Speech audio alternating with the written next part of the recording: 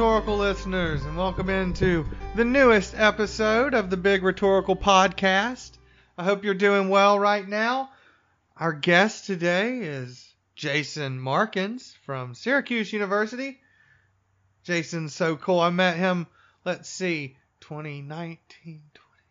It was just last year in 2018 at Computers and Writing Conference there in at George Mason University, Fairfax. He was in a panel that I was on with our WPA and a couple of my peers, focused on capturing uptake in the FYC classroom. Asked some really smart questions and we connected. And I think our connections obviously go beyond our interest in uptake in the FYC classroom for sure. As graduate students who perhaps took on this endeavor a little later than some in life, we have that connection. That's one, and I think there's a handful more that I'll let you kind of put together as the interview happens. But before we get to Jason, I want to mention a couple of things to you. First of all, we have a CFP ourselves out. Now we're going to call this a call for participants. What we're looking for at the Big Rhetorical Podcast right now are people who are interested on coming on the podcast with their spouse and talking about their experience working in academia and how that's impacted the relationship and the things that they've made. And really, we want to frame this around labor, though. All right. So we put out the CFP on Twitter. We've already gotten 4 hits for this series of mini episodes. So if you're interested, make sure you reach out to us. You can find us online, right? Visit our website, the Big Rhetorical Podcast at .weebly.com. Before we jump into Jason's interview, though, I do want to share with you that the deadline has been extended for a couple of conferences. First things first, the SWCA, Southeast Writing Centers Association Conference, has extended their deadline to November 1st. Now, hey, the podcast was the 29th, I think. So you're on the heels of that deadline to turn your proposal in. But make sure you get that in. Jackie Wells from the University of Alabama, Birmingham. Dr. Wells joined us earlier this year and promoted that conference. And then another conference happening next year, right, in Milwaukee. Oh, you thought I was going to say C's. I'm actually talking about ATTW, the Association of Teachers of Technical Writing. They have their proposal out, and it's going on right now. I think it's through November 1st as well, so get on it. We'll talk a little bit about the ATTW. Of course, their CFP this year, dealing with language, access, and power. Quote, "Indeed, language, access, and power are at the heart of our ever-expanding, increasingly globalized work," Haas and Ebley, 2018, which includes a long list of things that I won't get into now, but I think it's important to read this part. Quote, "Enacting our roles as agents of accessibility, social justice, and change," Jones, Walton, and Moore, "technical communicators can leverage languages to build and break access and to foster and disrupt established power structures." And they quote a host of people there: Jones and Williams, Cannell, Hunt, and Savage, Williams, and Pimentel. So I think that these are some really interesting questions to consider that they give us on the prompt. How do you engage the intersections of language, access, and power in your teaching, research, community engagement, practice, and or program administration? What pedagogical approaches engage the intersections of language, access, and power, etc., etc. What program models engage the intersections of language, access, and power? They even include a part on assessment, of course. That's really a great CFP and such a timely CFP as technical communication as a field is post the social justice turn. All right. Well, make sure you get your conference proposals into SWCA and to ATTW, and we'll see you in Milwaukee in March of 2020. Back to Jason. Jason Markins has recently joined Colgate University in Hamilton, New York, where he will teach for the 2019-20 year as a visiting instructor. He will commute to Hamilton from Syracuse, where he's wrapping up his graduate work in Composition and Cultural Rhetoric.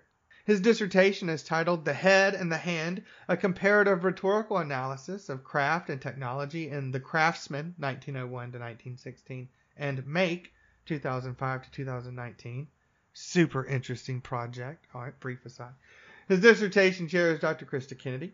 Jason's teaching specialties include composition and rhetoric, writing studies, digital humanities, and critical making. His research interests include looking at traditional craft practices such as woodworking, crocheting, or ceramics, alongside high-tech innovations such as 3D printing, computer coding, and robotics, to see how various craftspersons discuss both how they learned their craft and the unique rhetorical ecology surrounding what it means to be a craftsperson. He does this in an effort to draw from these different communities to better understand what it means to be a writer-as-craftsperson at a time when technology is drastically affecting how our students compose text. Of course, you might catch Jason out hiking and backpacking in the Adirondacks, baking bread and brewing beer. Oh, brewing beer. That's interesting. Jason. And collecting and tinkering with older or historic pieces of technology. I was excited to do this interview, and you should be excited to hear it. Here's my chat with Jason Markins.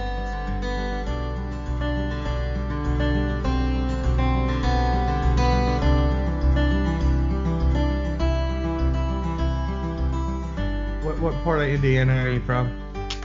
A very rural part of central Indiana, about 20 minutes southeast of Indianapolis, called Fairland, Indiana, which is next to Bogstown, where there is no bog, and Pleasant View, where there is no view. It's a very, very small town. When I was growing up, there was one stoplight, and it was a blinker, not a changer, is how I would say it. We had one light, and it just flashed red the whole time. But now, since I've moved away, they've built a horse race track and a casino and a gas station and a McDonald's. I was just there this weekend. My brother got married, so my partner and I had to fly in, visit the family. And it's really interesting to see how rural Indiana has changed in the last decade. It sounds like quintessential Indiana from my experience. I mean, it's very Parks and Rec. Yeah. Oh, yeah. Is that where Hanover College is? So Hanover's right on the Ohio River. If you think of Indiana as kind of a boot, it's at the bottom of the boot, halfway between Louisville, Kentucky, and Cincinnati, Ohio. It's about 2 hours south of where I grew up. Hanover is a gorgeous area. There's a lot of hiking trails. The Knobstone hiking trail, which Indiana is a very flat state, but the Knobstone Trail is a arduous hike that a lot of people do just for the physical labor because you're constantly going up and down. So now they found every hill in Indiana. So that southern Indiana I'm very fond of. You got your BA in English at Hanover College down there. How in the heck did you wind up on the Ohio River to get your BA? That's an interesting story. And what's really interesting is, coincidentally enough, when I was a kid, I would stay summers with my great aunt, and she had this like little lake house on the Ohio River. And I didn't realize this until I actually went to Hanover. But the college overlooks where I had played as a kid, and I had all these like fond memories of building tree forts and whatnot, you know. But growing up, so I grew up in a very rural community in central Indiana, and I did not go to college until much later. You didn't go like when you were 18? Yeah, I was 20. Well, actually, to back up, I was 25 when I went to Hanover, but I was 24 when I was driving a forklift in a place. It now has a new name. At the time, it was called CSI. I won't mention the actual name now. But it was a warehouse that was all of the refrigerated food that went to Kroger stores would go through there. And so we would drive forklifts and load up pallets that would go onto semis. And so this was a job where it was often, if you're in the like ice cream wing of the warehouse, it was minus 30 degrees. If you were in the warmest parts, it was often like 35 degrees. Union job, but not the strongest of unions, where we often worked 6 12-hour days and then often would have for overtime. I hated it. And I worked third shift for years. Made good money as a teenager, which I unfortunately spent on CDs and travel. But one day, so it's a long story, but you have to imagine we're like me and my friends are driving these massive LTOs, lift trucks that were raising skids of like ice cream and, push pops and birthday cakes. And I had been talking for hours about how I hated my job and I wanted to go to college. And the pallet that I was lifting up broke and just rained down. And you have a guard above your head, but I'm on this fork truck. I'm standing up. Lifting a pallet probably about 200 feet in the air. It's really difficult to see. And birthday cake just rains down and covers me. I'm just like a cartoon character covered in ice cream cake. And everyone's like driving by and they're kind of making fun of me. And I signed out on my truck, which was essentially quitting. And so then everyone comes over and they're like, "What you're doing?" And I said, "This is it. I'm going to college." And I cleaned up the mess, jumped on the fork truck, drove to the front. And then at this point, a couple of my friends are following me like, "What are you doing, Markins? You're nuts." And turned in my stuff. And I was like, "I'm going to college. I can't do this anymore." So you were 24? Yeah. But it took me a little while. So what I ended up doing is I enrolled for some classes at Ivy Tech Community College in downtown Indianapolis. And then, so I had to pay for all of this. I took 2 part-time jobs, one at a Kroger store on one side of Indianapolis, and the other I worked at a factory, sanding aluminum parts that went into lawnmowers. And then I arranged it to have Tuesdays and Thursdays off, and I went to Ivy Tech for a year before then transferring to Hanover. I had no idea what I was doing. I wanted to be an English teacher. I had been very involved in coaching elementary, middle school, and high school wrestling teams, and my father was a wrestling coach, so I thought I'll go become an English teacher. I always liked English, and I'll be a coach. So I worked at Ivy Tech, met a professor there, a philosophy professor, who was like, "Hold on, like I want you to think about what you're doing. Why don't you check out this school, Hanover, and maybe consider becoming a college professor." And basically, after hanging out in his office hours a few times, going and visiting Hanover, I was like, "This is it. I want to be a college professor." And so then I went to Hanover. And so then every time grad school's rough, I blame Barton Updike, my professor at Ivy Tech, who was like, "You should be a college professor." But I joke because he had a huge impact on how I got from that forklifting job to this kind of like pattern. So you're 24 and you're covered in birthday cake and you decide to go to college. But what did you do between 18 and 24? Were you just forklift and ice cream? Drove around the country, worked so many different jobs. Where'd you drive to? Where'd you drive to? The most entertaining story was we drove from Indiana to Vancouver, Canada. This is a long time ago.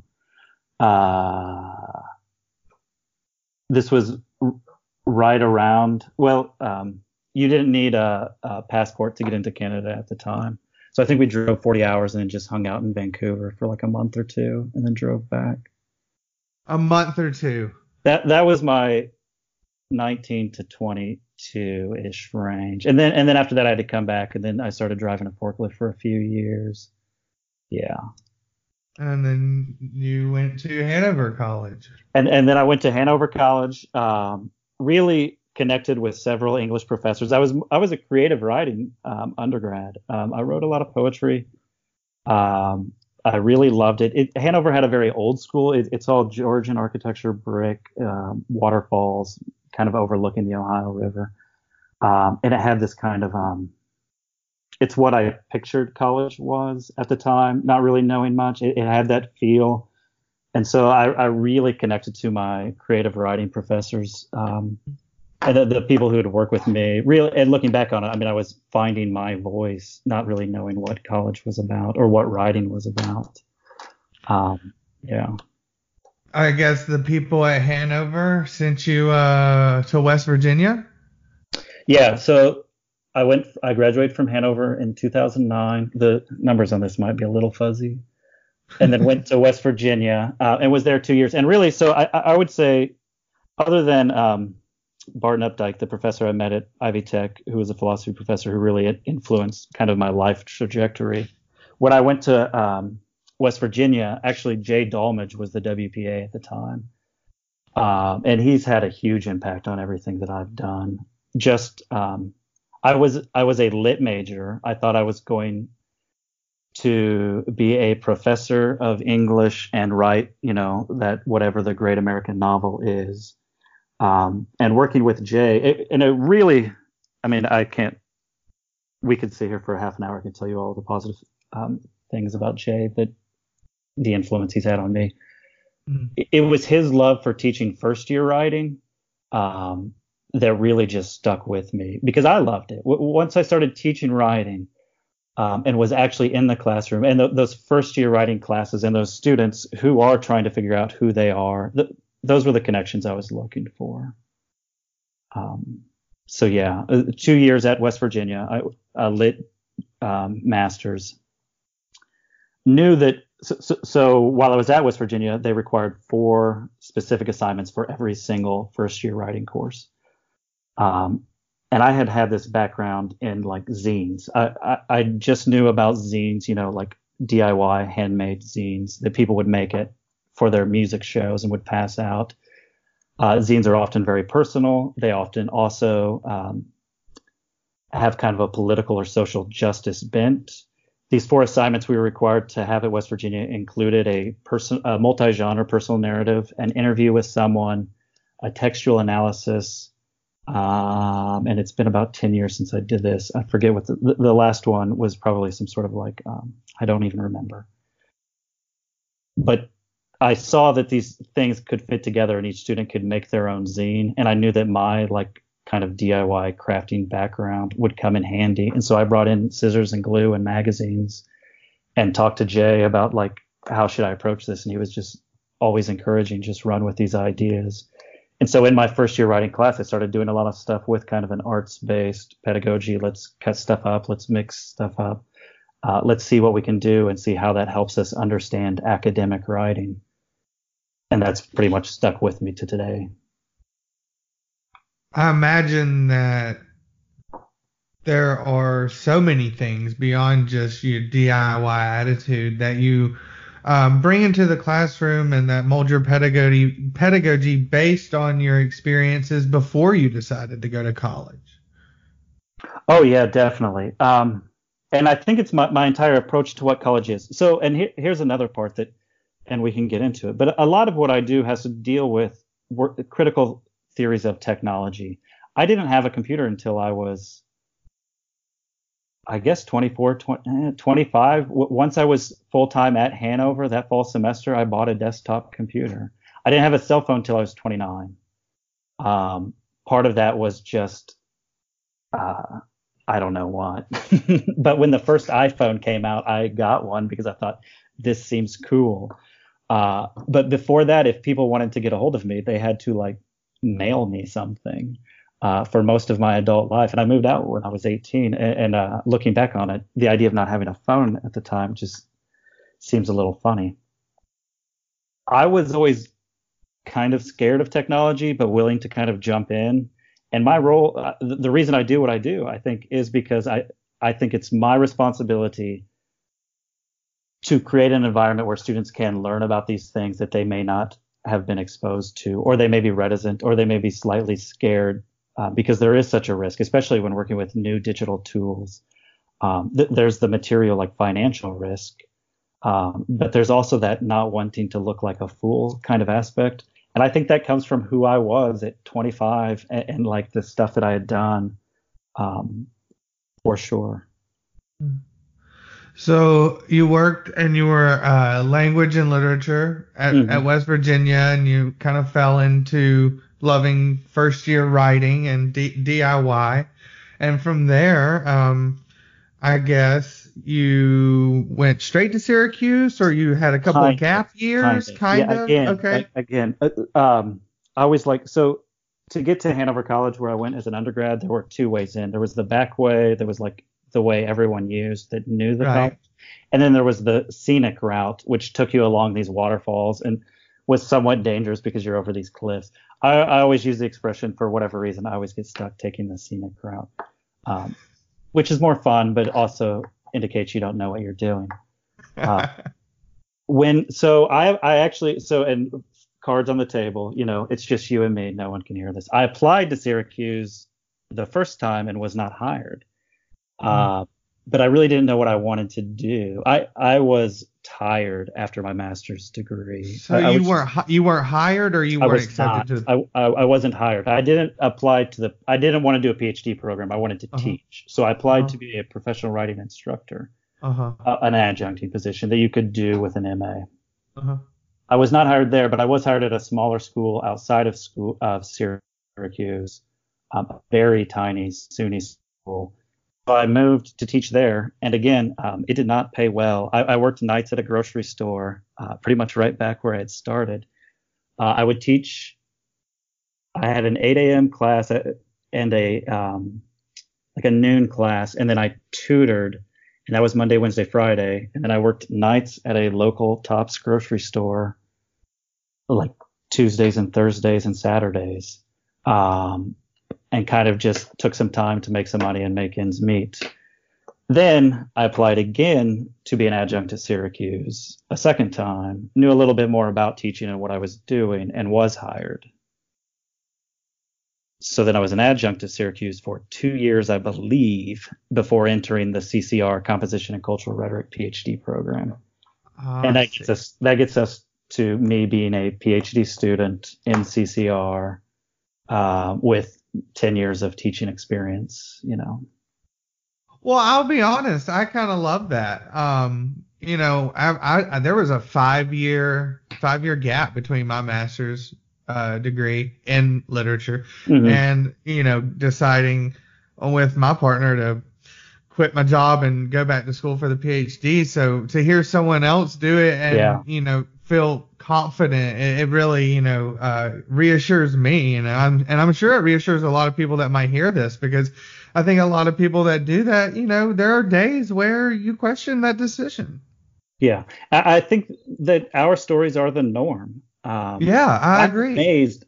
There are a number of brilliant people I've met in this field who have GEDs, and I think the typical narrative is not that, but there are a number of people who did not take that, straight on from high school, totally succeeded all the way through the PhD.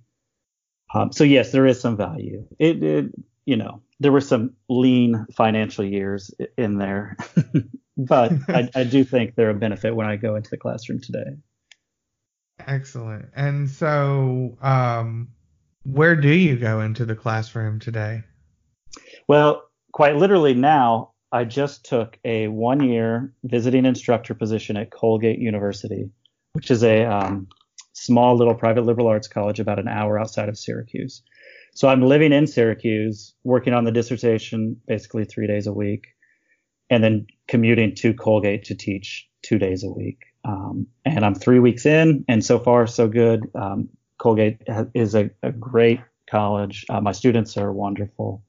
Well, I want to get into Colgate and the dissertation. So let's start with Colgate a little bit. The commute. Are you taking the scenic route when you head to Colgate?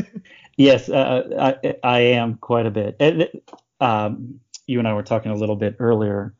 The commute right now is nice. It's very scenic. The corn is up. There are deer. There are hawks that I see as I'm driving. In a few months, it's going to get quite snowy, so I may regret some of the commute then. But right now, it's been really good. It's really relaxing. It's one of those activities, kind of like, I think, like mowing the lawn or doing the dishes, where you can kind of take a moment and just kind of like be present in the moment, breathe, relax. So far, it's been helpful. Yeah, I imagine so. And what are you teaching at Colgate? First year writing courses? Yeah. So right now they have me doing 2 first year writing courses. It's a 2-3, and quite useful to me. Like I have the same prep. So I'm teaching 2 of their Writing 103 courses. It's not required. Colgate has around 3,000 students. Mm-hmm. Their first year writing courses fill very quickly. A lot of students are told like this is something worth taking. And I had quite a few students looking to get into my classes. It's quite interesting. It's smaller. The classes are capped at 15, where most places I've been have been capped around 20, 22. The students are quite interested. They want to learn, which they do at Syracuse too. But there's always, maybe for me, a little bit of fear going to kind of the private liberal arts college that can be predominantly wealthy white students. And that is not what I'm finding. That's what everyone warned me would happen. My classes are very diverse, both racially, and I can tell just by financially. I brought up in class just kind of that my own experiences and how when I go home, there can be something of, disconnect between what it means to be a college student and my friends that I knew that were working. And I could see quite a few people already really connecting to that and really latching on to kind of thinking about what it means to be working class surrounded by students who tend not to be. So again, I think I'm bringing some of my own experiences and trying to find those students that I can work with that have probably for freshmen in first year comp, regardless of the institution, that's probably a really great way to kind of deconstruct that, mythos of the professor. Oh, definitely. Yeah. So I find you 15. Wow, as a cap, extremely appealing. But what I really connected to was I also went. My undergrad was at like a university in rural Alabama, liberal arts university with like 3,000 people, and so it sounds like that might be a very similar thing that you're similar university in terms of demographic that you're finding at Colgate. And the university that I attended, the University of Montebello, I also think had this same reputation that you talked about. And that was not my experience at all either. So I really appreciate like you bringing that up and kind of breaking that down a bit. Yeah. I do think writing classes are getting a reputation as a place where students can go to fit in or to get their voices heard if they're coming from various marginalized backgrounds. And I mean, that's the teaching that I want. Those are the experiences that I want. Those are the people that I want to be able to help. Because like I said, so much of what my experience was just being totally clueless at 25 and not really having any friends or family who had gone to college, just really not knowing how to navigate it.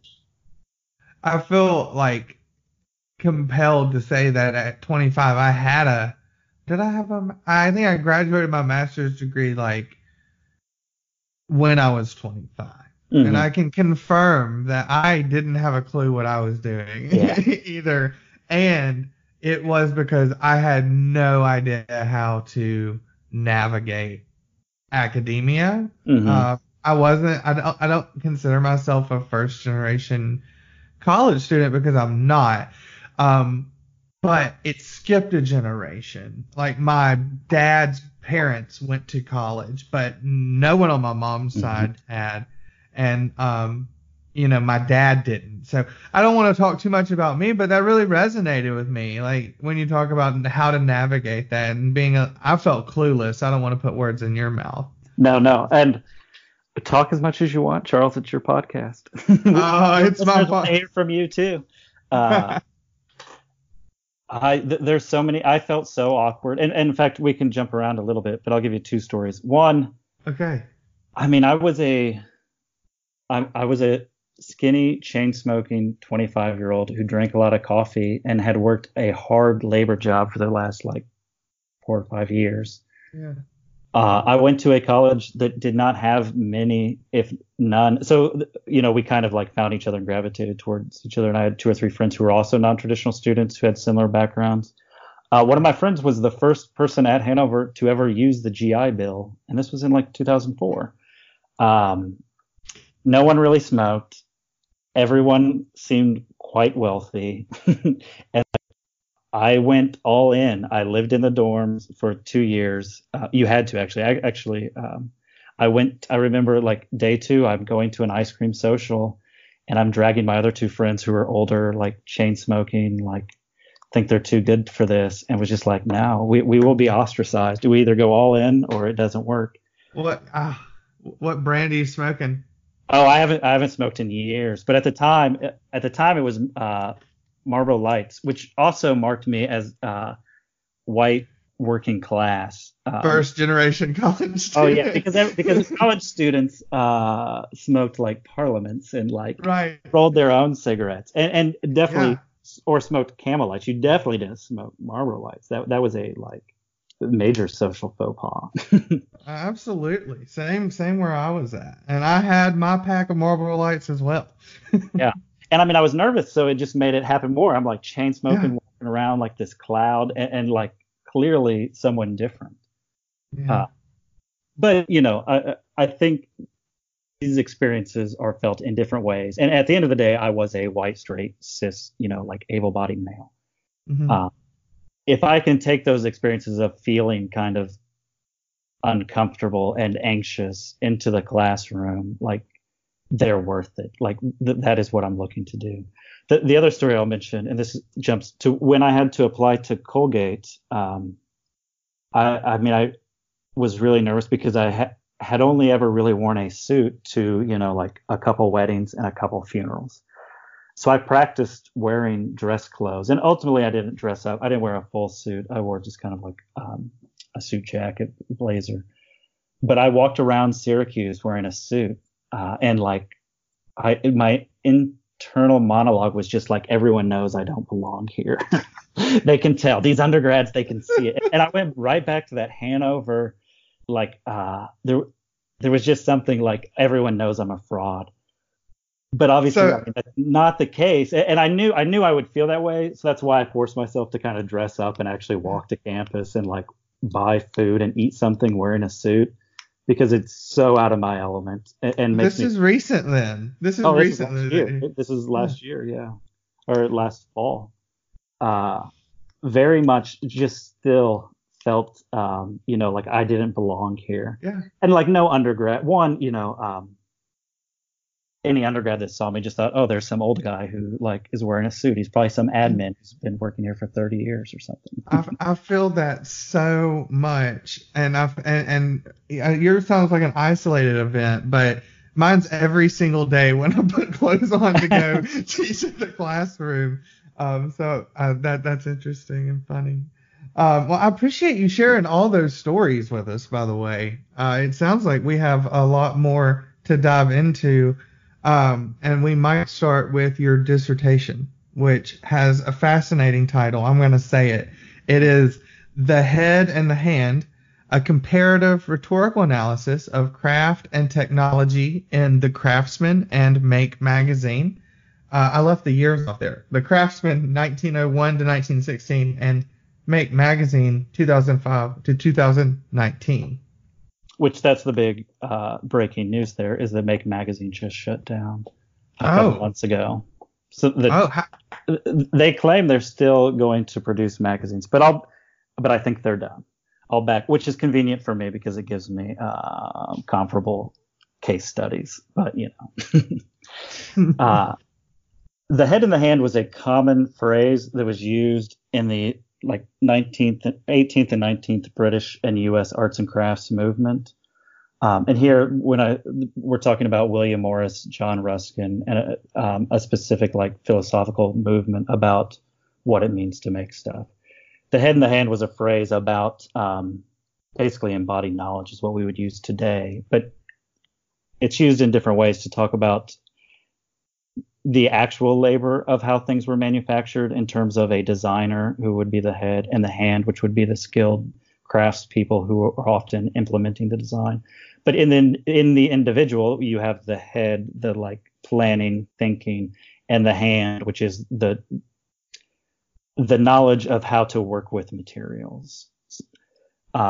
These are the arts and crafts movement is huge and was global, and also I'm talking capital A, capital C, like a particular movement that existed in Britain, the U.S., and Japan primarily. Mm. I compare these two magazines that were kind of flagship magazines for both movements. In the U.S., it was published in Syracuse, which is how I came across it. The Craftsman magazine, which was published by a man, Gustav Stickley. He was a local furniture maker. You can still buy Stickley furniture today. It has that kind of iconic mortise and tenon joint, if you know anything about furniture, the chairs that they would make. And then it was written by a professor, Irene Sargent, who was a kind of a foundational figure in the arts and crafts philosophy in the U.S. So this magazine ran for 16 years, was very popular for about the first 10. And it was a socialist magazine about labor politics. It was about what it meant to be a worker at a time when industrialization was coming along. The second magazine, Make Magazine, is a part of that. If listeners are familiar with that, like capital M maker movement that has that, iconic red and blue kind of logo. Make Magazine was their flagship publication, and then they created the Maker Fairs, some of these events that have been happening that has also taken off around the globe. Make Magazine, in a lot of ways, is a response to increases in automation and changes that are happening with our own digital technologies today. I am interested in how these kind of, what we would call discourse communities talk about what it means to make stuff with tools and technologies, because I'm interested in what it means to be a writer or a reader in our present moment when tools and technologies are changing how we communicate. Right. Does that make sense? It does. I think the connections to first year writing, all writing, but first year writing, obviously, I think the connections are apparent and clear when you think about the different tools, and then also like specifically from like a socio-cultural perspective as well. Absolutely. And as my committee reminds me often, a dissertation. Who is your committee? And Krista Kennedy is the chair, and a lot of this, if you know Krista's book Textual Curations, looks at Wikipedia and the encyclopedia from, I believe, the 17th century. I'm forgetting. She does a comparative analysis of Wikipedia and as a co-authored text, and this Chambers Encyclopedia that was a co-authored text several hundred years ago. That's fascinating. If Jay's like the big influence on my approach to teaching, Krista is the like big influence on my approach to research. I took a class with her that was DAY writing. And we looked at histories of techne and craft, and like all of this kind of emerges out of that class, and thinking about what it means to look at specific examples of craftspeople and how they talk about their relationship with tools and technologies. And then beyond that, the social cultural, there's room for 6 or 7 books here. Both the arts and crafts movement and the maker movement have issues with presenting like kind of that, I would say that Ron Swanson, like white male kind of craftsman, that just isn't true. Right. The history of craft is a history primarily of women's work, throughout all of human history. Right. And there's just quite a lot. Gustav, which I think most people pronounce it Gustav, and I did too until I met Gustav Stickley III, and he introduced himself as Gustav, and then I was like, oh, that's so interesting. Gustav, and helpful. and very helpful. Gustav was an immigrant. He really didn't speak or write in English, or well, he wasn't. He was the son of immigrants at a time when Syracuse had a huge influx of Eastern European immigrants. He created a magazine with the help of Irene Sargent, who was a professor at Syracuse, who was tutoring him in English and French and showing him Emerson and showing him this John Ruskin. And he became kind of very interested in this kind of philosophy of what it means to make stuff in ways that are just very interesting, I think, particularly for our current moment. And especially how we think about how socialism gets talked about in the U.S. There is this history, particularly with the arts and crafts movement, of kind of a socialist bent that I think gets excluded from a lot of narratives. There's quite a lot there. The dissertation itself is just looking at how these kind of discourse communities talk about what it means to be a person who engages with materials and with tools and technologies. And you're working with Krista Kennedy and Colin Brook and Lois Agnew, right? Yes. Yes. Fascinating. And you're anticipating graduation soon. Yeah, hopefully. Some stuff has to come together, but I will be on the market. The Colgate position is a 1-year position. I'm replacing Meg Worley, who is a professor there, who she does a lot of really interesting. It's very fortunate for me that a school an hour away was looking for someone who could replace someone who approaches tools and technologies in the classroom. Meg brings in typewriters. She brings in Play-Doh and has students talk about, cuneiform tablets. She brings in like old books and has students go into archives. That's all stuff I've been doing for years. So I'm able to kind of fit in there for the year while she's gone and take over some of her classes. But it was created as just a 1-year thing. So as we speak, I'm also on the job market, dissertating and teaching at Colgate. Well, I won't bog you down with a bunch of job market chatter, but wish you luck there. I know you've got a couple of publications, and you also took part in the Digital Rhetoric Collaborative Blog Carnival earlier this year. But you had a piece published with Jordan Canzanetta and Chad Cedar. Yeah. That went into the Rutledge Companion to Digital Writing and Rhetoric just last year. Could you talk to us a little bit about that project, what it went into, the collaboration aspect, etc.? Yeah, actually, it's fascinating because that project actually came out of an authorship class that the three of us took together many years ago. Isn't it great how those things happen? It was a class, and as a class, we came together and said, it was Rebecca Moore Howard who was teaching it. It was a class on authorship. And she said, you're free to do whatever you want here. What do you want to do? And we said, I remember Chad was like, let's create a publication. Let's do something. Let's make something, happen. And we did the class, and like a year or two went by. We didn't think we actually had something. We had separate papers. Jordan's work looks at Turnitin, and she looks at some of these large systems of algorithms that kind of observe student writing. Chad has a long history of working with different communities and working with prison literacy organizations and doing some performative stuff, and like working with communities to build some community service type writing, learning service programs. And I was just starting to kind of look at this like maker movement and was going and learning about 3D printing.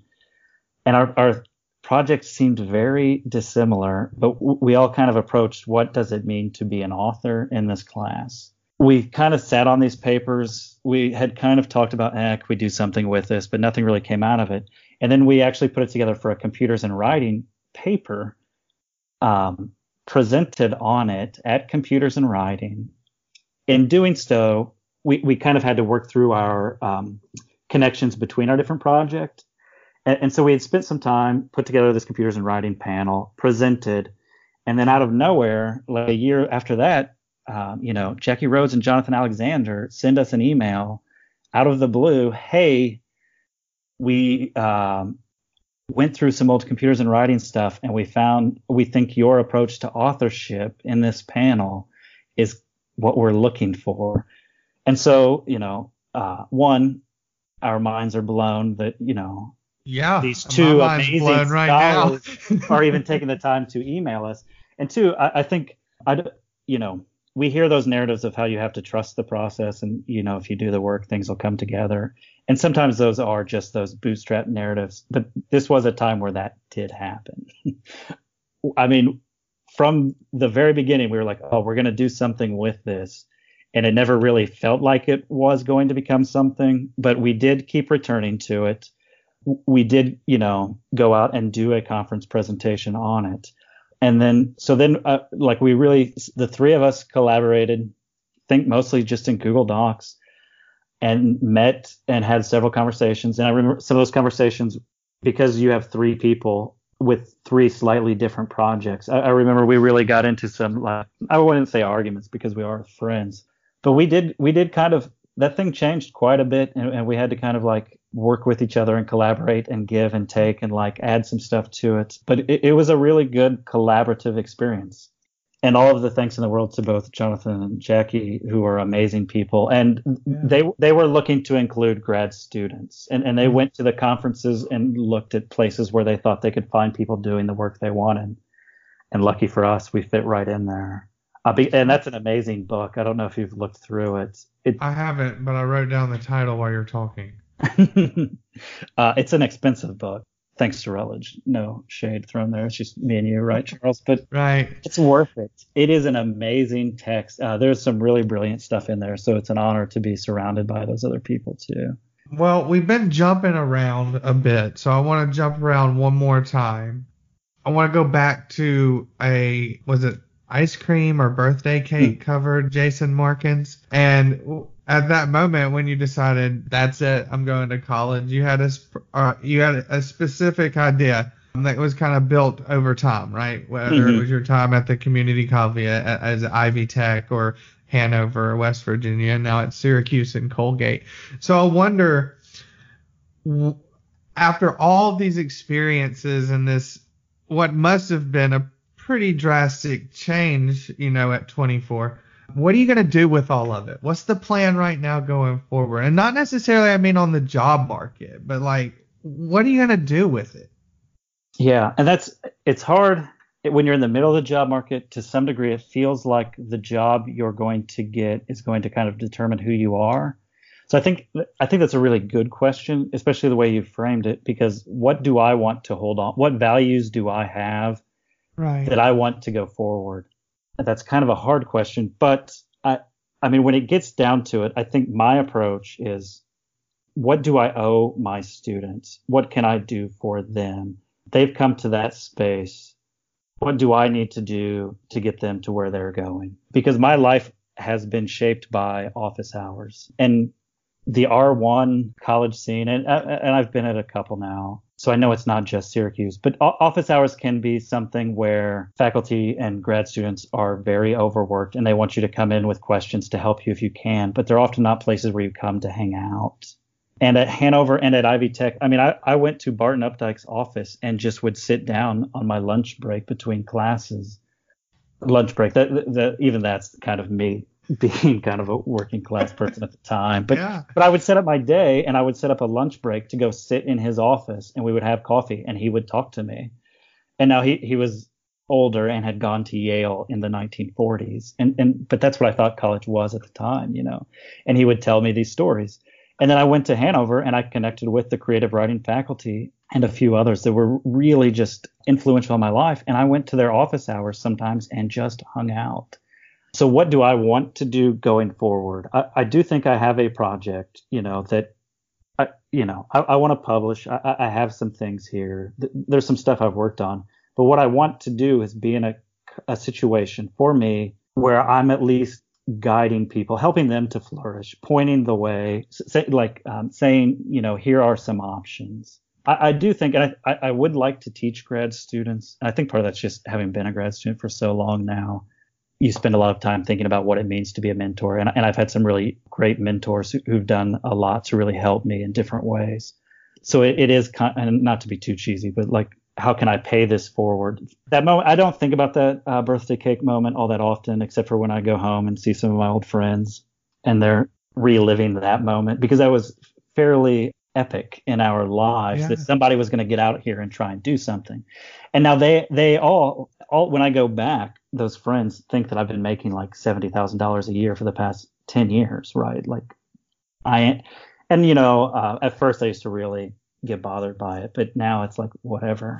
Sure, I'm a professor, It makes me feel good that I might get there too, because I just want to be like, no, it's $70,000 the other way. Yeah.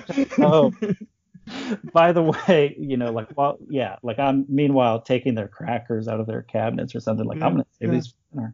It isn't necessarily what I was picturing, but I do live for it, and I do personally like those moments where I can be someone that's on that path that says, here's some options. Here's some ways of doing it. Here's how it worked for me. Here's what you can do. Here's some resources. And I think that's why I still, next semester, I'm going to get to teach 3 upper level classes, and I'm really excited about that. And I have taught some electives, and I've been fortunate at Syracuse, gives you a lot of good teaching opportunities. I taught a DIY writing course where we did 3D printing, and we did bookbinding. We sewed, I brought in needle and some thread, and I love those moments. But I think I will always want to be someone who's kind of around first year writing and around those students who are still kind of figuring out what it is.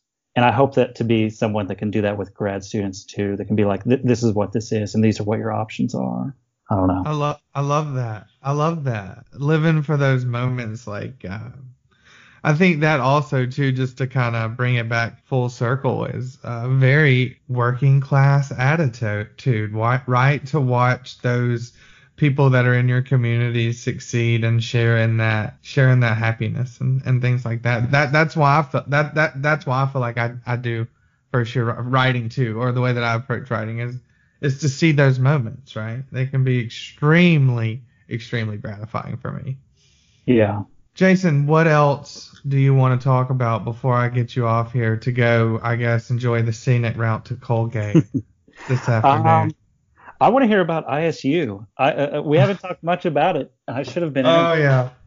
This is a true story. Now this feels like I'm name dropping, trying to be cool. But at Computers and Writing, I got to work with Jody Shipka on the Evocative Objects workshop. And the way that I met you and found out about what you all are doing at ISU is Jody said, you got to check out this Joyce Walker. Everything she does is amazing. And so then I ran in, like she had to do something else. I was just talking to her. And I should back up too. The reason Jody included me in that is I had signed up to do some sort of SWR thing with her. And it was like the season in Portland where everyone got snowed out. I think it was canceled and she couldn't do it. And she technically had said she was going to do this thing with me. So she went out of her way like a year later to say, hey, I owe you one, which she didn't owe me anything at all. And right. She included me in that kind of evocative objects workshop, which was just amazing. So like huge props to her. She like we were wrapping that up and she's like, oh, you got to check out, like if you like this stuff, you got to check out Joyce Walker. So like I ran in there just be like, I don't know what's happening, but like if Jody Shipka says I need to know it, I need to know it. And then I went to a panel and you were on it. And some other grad students. I don't know if you or who the panel that I was talking about. Yeah, David Giovanoli and Courtney Cox. And we're all actually still here at ISU. But you all were talking about different ways of kind of big picture. My memory is like first year writing, different approaches to think about like social and technological mediation and like tools and technologies and like assessment and things that just it was different approaches that. I was just loving it. It was great. And so you all have been on my radar ever since that panel. Well, that makes me feel good. I've got like 4 bullet points just from what you were saying. First bullet point is Joyce Walker is amazing. And I'm not just, brown nosing there. What she's created at Illinois State with a sociocultural approach, a cultural historical activity theory approach.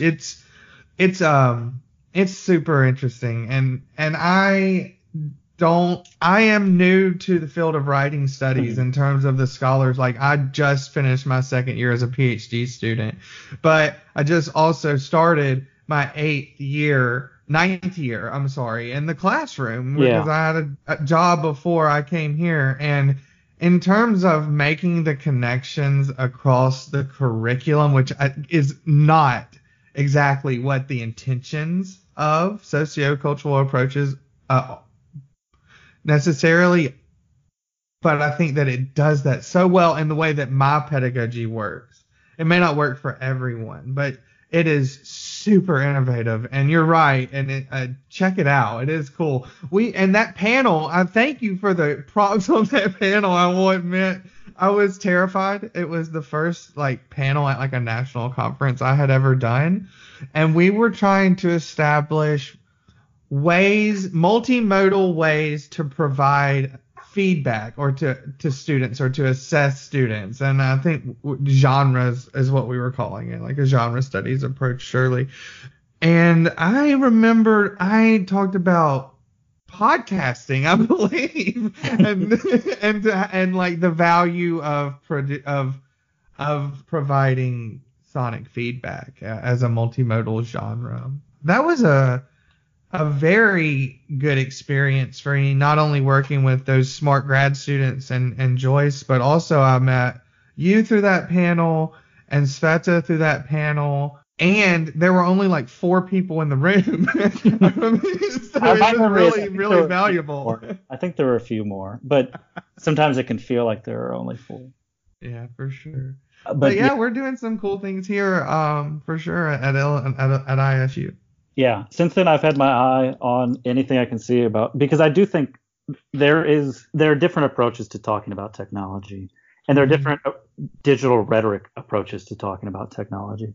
Yes. And for me, at the end of the day, it's not about the product at all. It's about like better ways of understanding what it means to be a human in our given moment, including all of the intersectional power relationships that we have and how technology mediates that. It's another way into these like rhetorical conversations. Yeah. And everything that I see that's coming. And my sense is Joyce is a big part of that, but also you have some superstars out there as well that I think are really just building a program that wherever I go, I'm going to steal ideas from you all and take them. So you should feel good about what you're doing.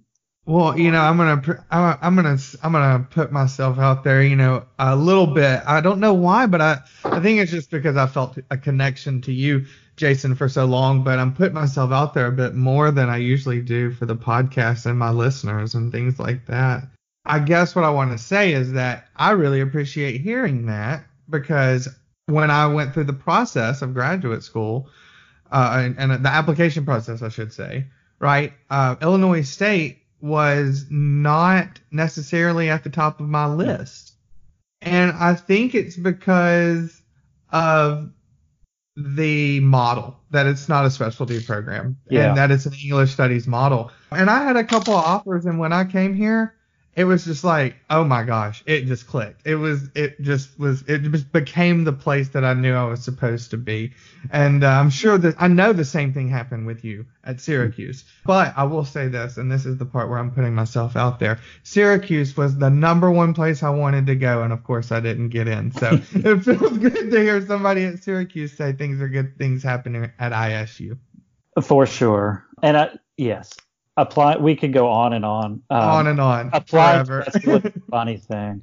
And it's something, and applying to the job market is a funny thing, especially because we are such a small field. It's weird, one, not to kind of have grudges about places.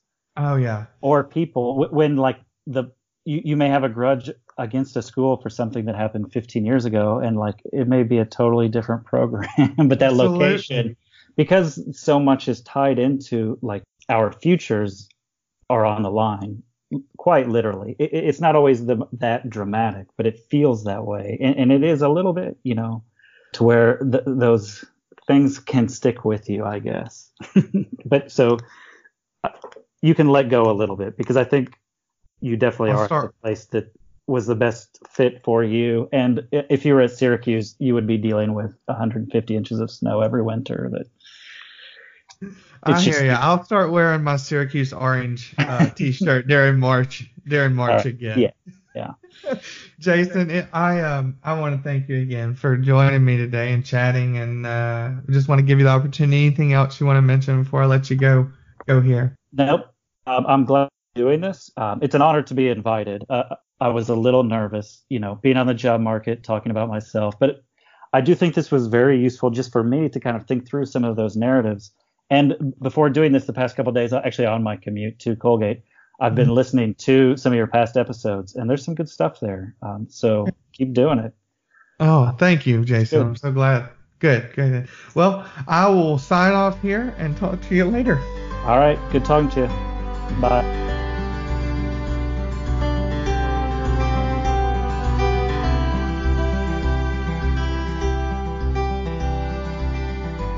All right, rhetorical listeners, that was my conversation with Jason Markins. I want to thank Jason for joining me on the podcast. It's one smart fella. It's be exciting to keep up with him and see the things that he does as he continues on his journey as an academic. I want to mention a couple of things. First thing is that we are looking for participants for a series that we want to do of many episodes devoted to academics and their spouses. You'll come on together and we're going to frame that around academic labor. We've got a couple of participants so far, actually 4, but we do want to mention that again and let you know that that's going on in case you're interested. You can find information on Twitter, and you can visit our website and fill out a contact form, and we hope to hear from you on that. Don't forget that we are selling merch, and you can purchase that online.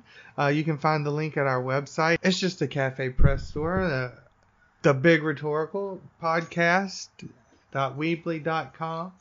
Christmas is coming up. These shirts will make excellent stocking stuffers. You might get your dog a toy or a t-shirt for himself.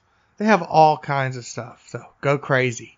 Of course, we're selling that merch to raise some funds so that we can hit the road next year. We're going to be at C's. We're going to be at Computers and Writing, but we want to go elsewhere, and we need some funding to do so. I think that's about it for me. I'm going to go check on the dogs. I think I'm going to put on some soup and enjoy a nice evening at home with my wife. All right. Until next time, be kind to one another and always be listening rhetorically.